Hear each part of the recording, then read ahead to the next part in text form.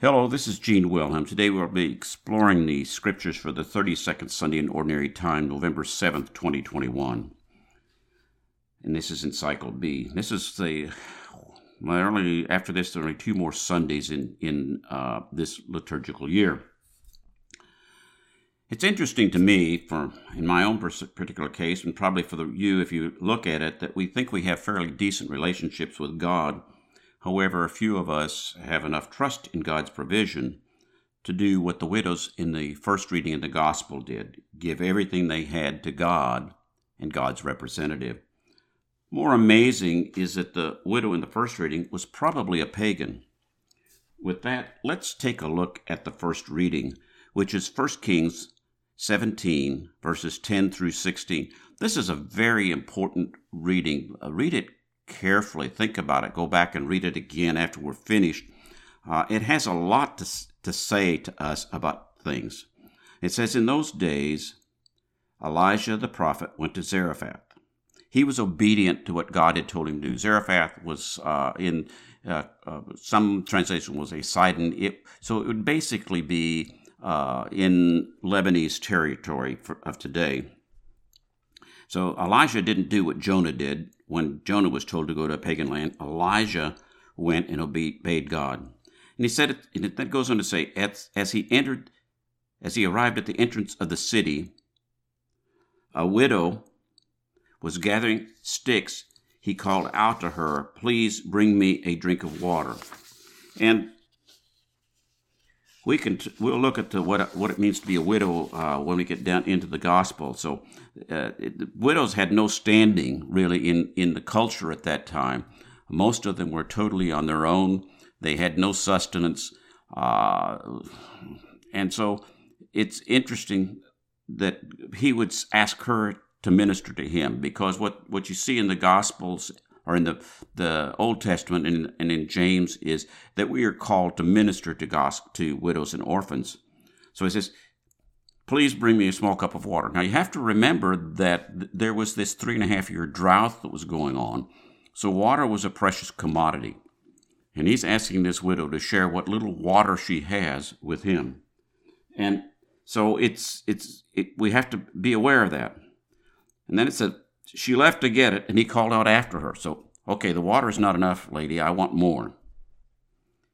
"Please bring along a bit of bread." So Elijah is thirsty, and he's hungry, and he's asking this widow to take care of him. And if he read the Torah, the first 5 books of the Bible, it would tell him that he's supposed to take care of the widow, and he's asking the widow to take care of him. So she answered, "As the Lord your God lives." Notice it doesn't say my God. "The Lord your God lives. I have nothing baked. There is only a handful of flour in my jar and a little oil in my jug." So she's saying, look, my cupboard I'm Mother Hubbard. My cupboard is bare, except for what I've got here, this little bit that I still have. And you're asking me to share that with you? She says, "Just now I was collecting a couple of sticks to go in and prepare something for myself and my son. When we have eaten it, we shall die." So she's saying, we're going to die of starvation, and you're asking me to take this last meal that my son and I have to eat before we starve to death and share it with you? And what does Elijah tell her? Elijah said to her, "Do not be afraid." That's probably the most frequently spoken verse, or some variation of that, in the Bible itself. 360 or sometimes it's there. Don't get so afraid. And why would she even believe him? But he says, "Do not be afraid. Go and do as you propose." So go ahead and make yourself some cakes for you and your son. But first, make me a little cake and bring it to me. Give me the first fruits of your labor, which is very much what you see in the Old Testament, in the Pentateuch again. That give God what is yours, the first fruits of what you do and what you have. Okay, so that will be important when we get into the gospel to understand that. Then you can prepare something for yourself and your son. So get me something to eat first, and then you can fix something for yourself and your son. For the Lord, the God of Israel, says, listen carefully, the jar of flour shall not go empty, nor the jug run dry, until the day the Lord sends rain upon the earth. Excuse me. Let's visit another case where we see something similar to this happen with a widow. And this is with Elisha. And it says in 2 Kings verses 4, 1-7. It says, Now the wife of one of the sons of the prophets cried to Elisha, Your servant my husband is dead, and you know that your servant feared the Lord, but the creditor has come to take my 2 children to be his slaves. And Elisha said to her, What shall I do for you? Tell me what you have in the house. And she said, Your maidservant has nothing in the house except a jar of oil. Then he said, Go outside and borrow vessels of all your neighbors, empty vessels, and not too few. Then go in and shut the door upon yourself and your sons, and pour into all these vessels, and one is full, set it aside. So she went from him and shut the door upon herself and her sons, and as she poured, they brought the vessels to her. When the vessels were full, she said to her son, Bring me another vessel. And he said to her, There is not another.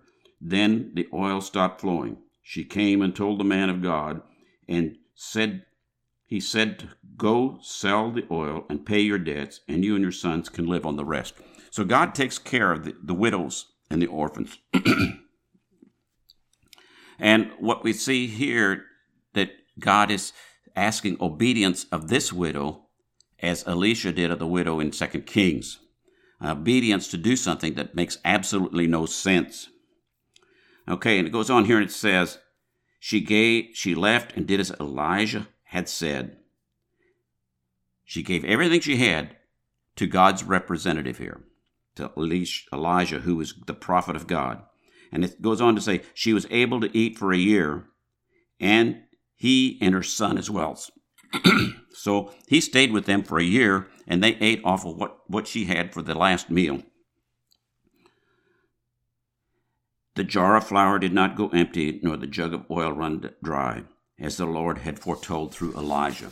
So here we got it, that God is taking care of this woman and protecting her, and so we know that very much. Now let's go to the gospel, which tells a very similar story, but it hasn't got anything to do with bread and oil. And this gospel is the Gospel of Mark, verses 12, 38 through 44. And you can find parallels for the first part of this in Matthew 23, 6 and 7, Luke 20, 45 to 47, and 11, 47. In the course of his teachings, Jesus said to the crowds, Beware of the scribes who like to go around in long robes and accept greetings in the marketplaces, seats of honor in synagogues, and places of honor in banquets. So these are the guys that are flaunting their supposed holiness and their premier status among the people who practice Judaism. Let's take a look at Luke chapter 14, verse 7 and 8. And so let's take a look at this, because this isn't the only time that Jesus has said something about people flaunting their position, their power and position in this way.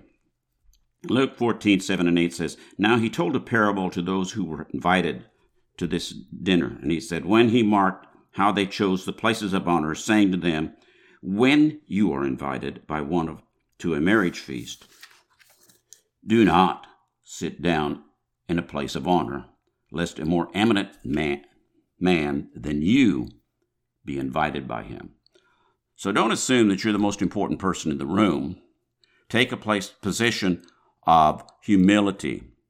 Don't flaunt what you've got. Let somebody else take care of you in these particular situations. And you're not supposed to be the one that's the premier, the one that everybody looks to. Don't look out for yourself. Let God look out for you through other people. So, this is a problem that Jesus had with the religious leaders of that time, in that everything was a show. Everything was done for how it looked rather than what was in the heart. And then Jesus goes on to say, they devour the houses of widows as a pretext, recite lengthy prayers, they will receive a severe condemnation. We can go back to,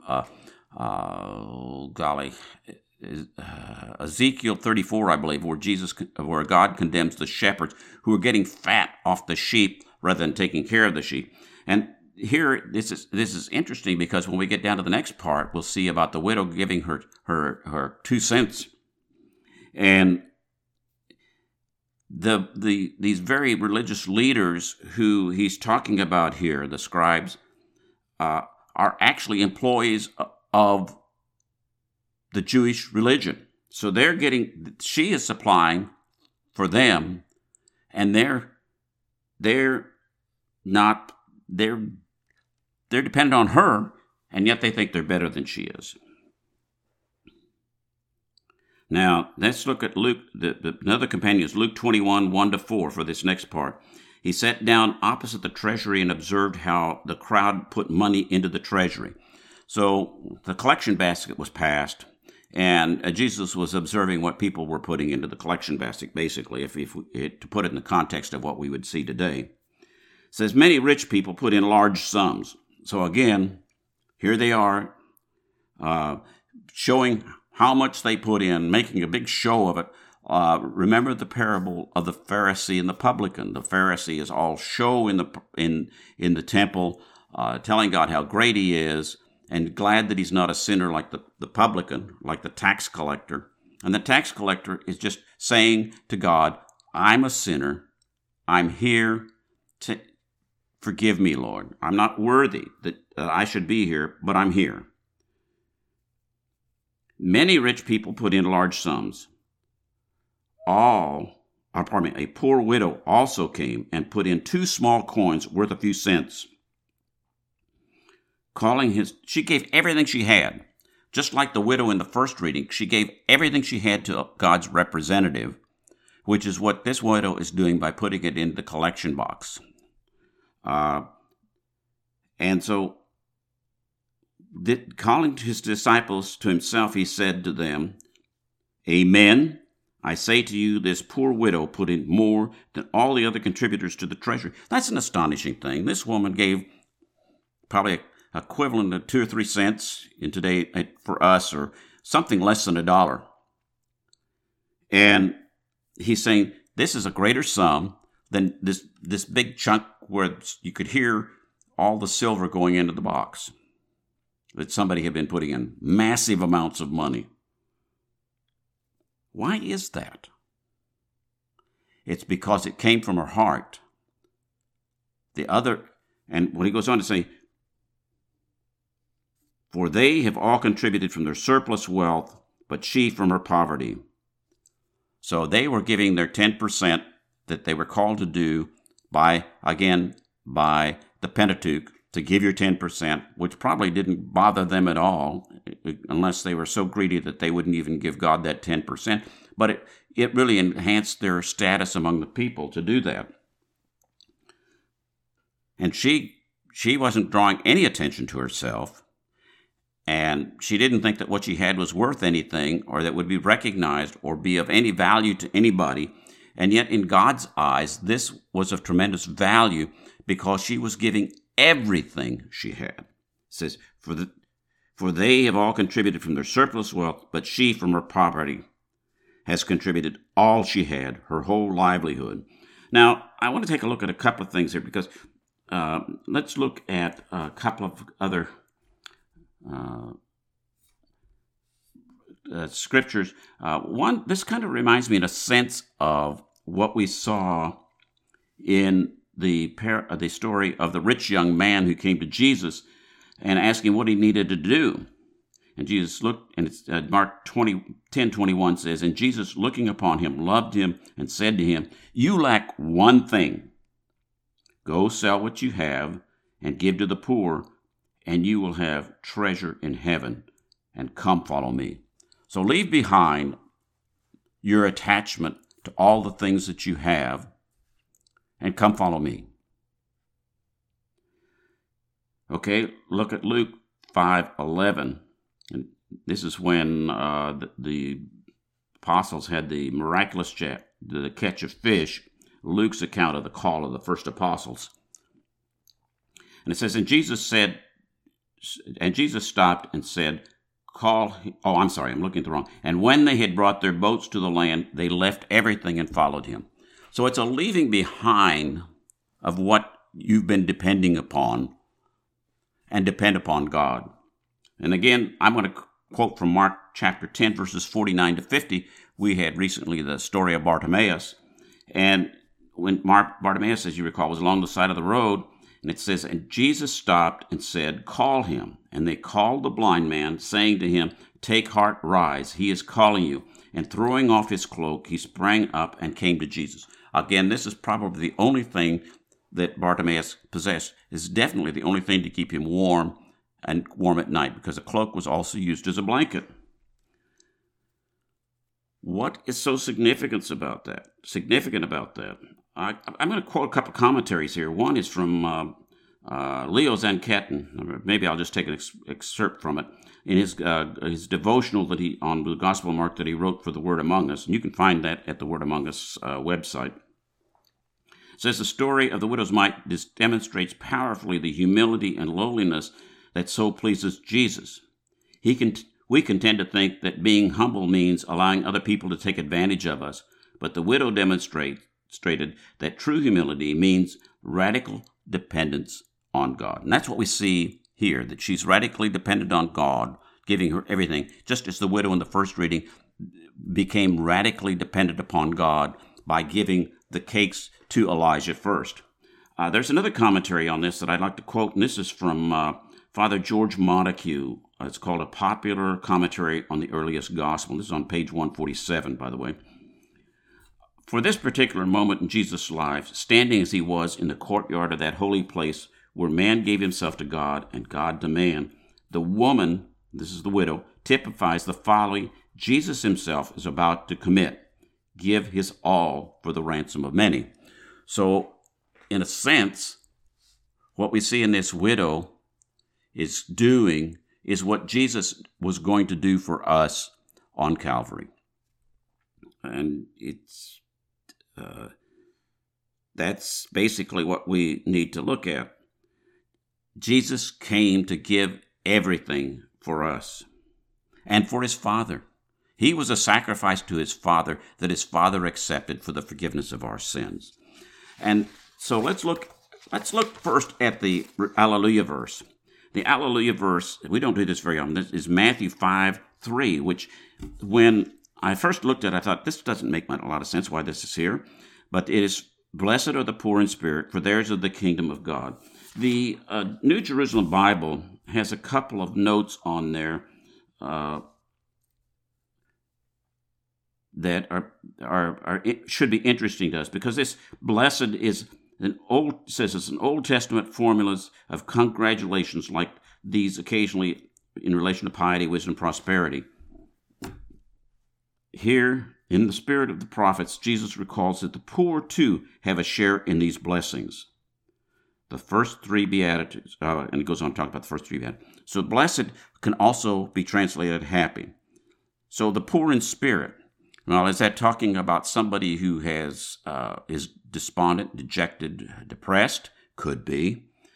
Could it be talking about somebody who has nothing at all for possessions, like the widows that we saw here?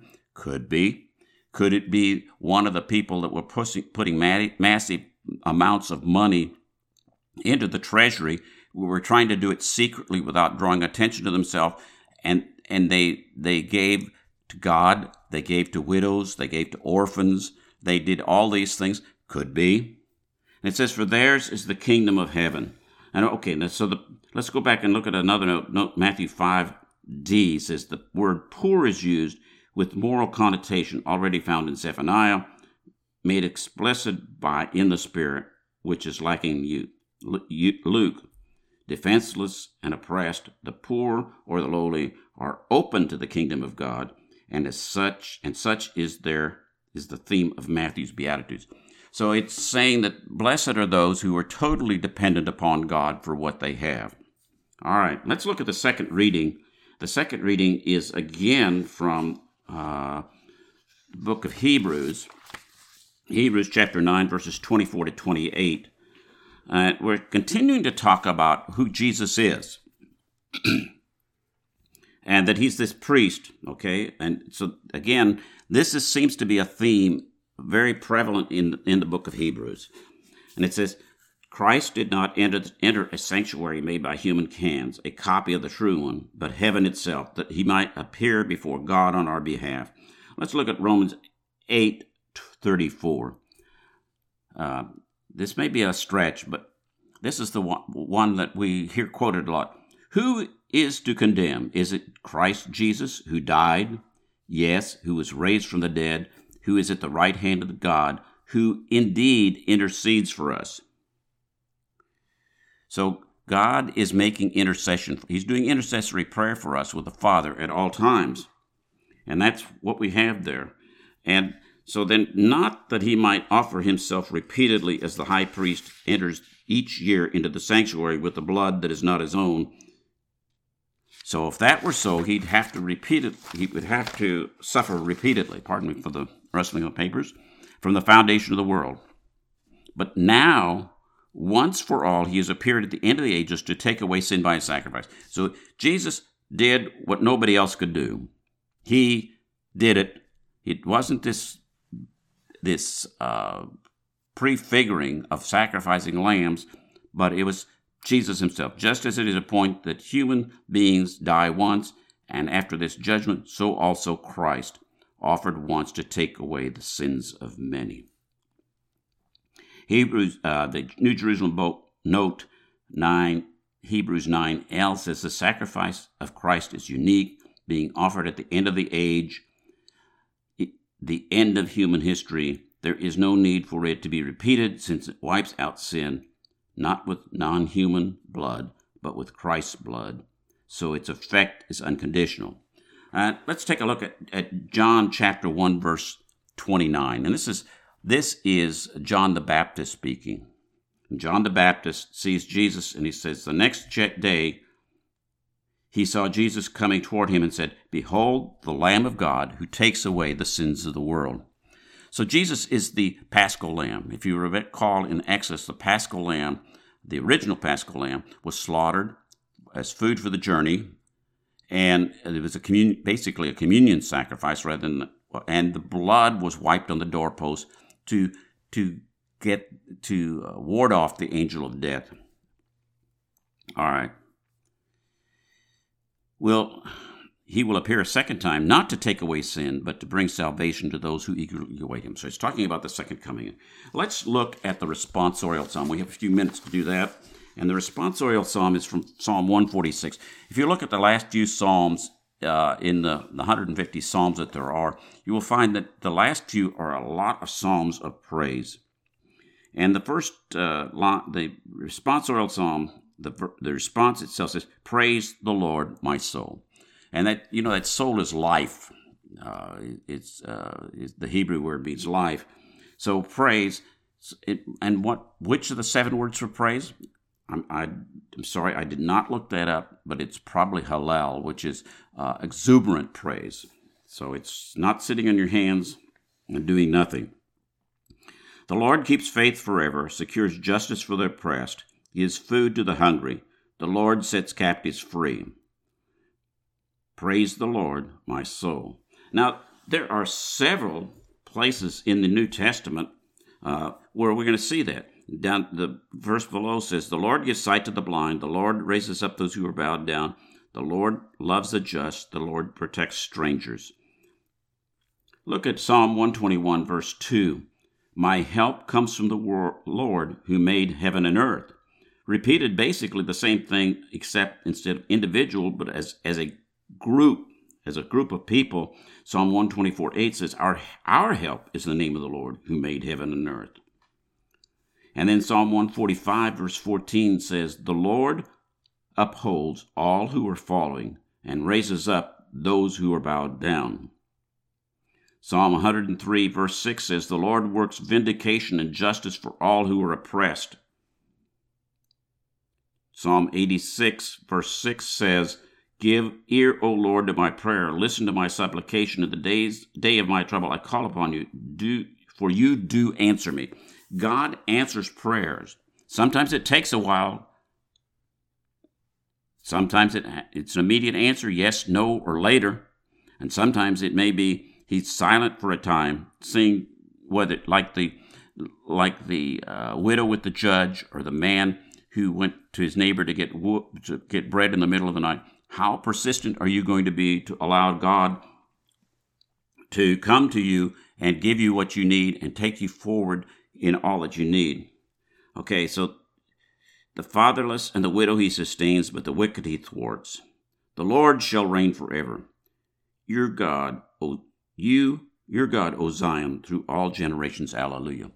God wants to give us what we need. But sometimes he tests us to see how much we're willing to give him. Or are we going to be like Ananias and Sapphira in the book of Acts, who held some back just in case this Christianity thing didn't work out? Are you giving your all to God, or are you only giving part of yourself to God? We are called to give our all to God, and we need to do that on a regular basis. For myself, I'm not sure that I'm really willing to trust God to the extent that these widows did. I am, however, willing to do so. I ask you to consider these readings as a call to be more willing to open to God and his calling to you and go beyond where you are, and to become more dependent upon God than anything else in your life.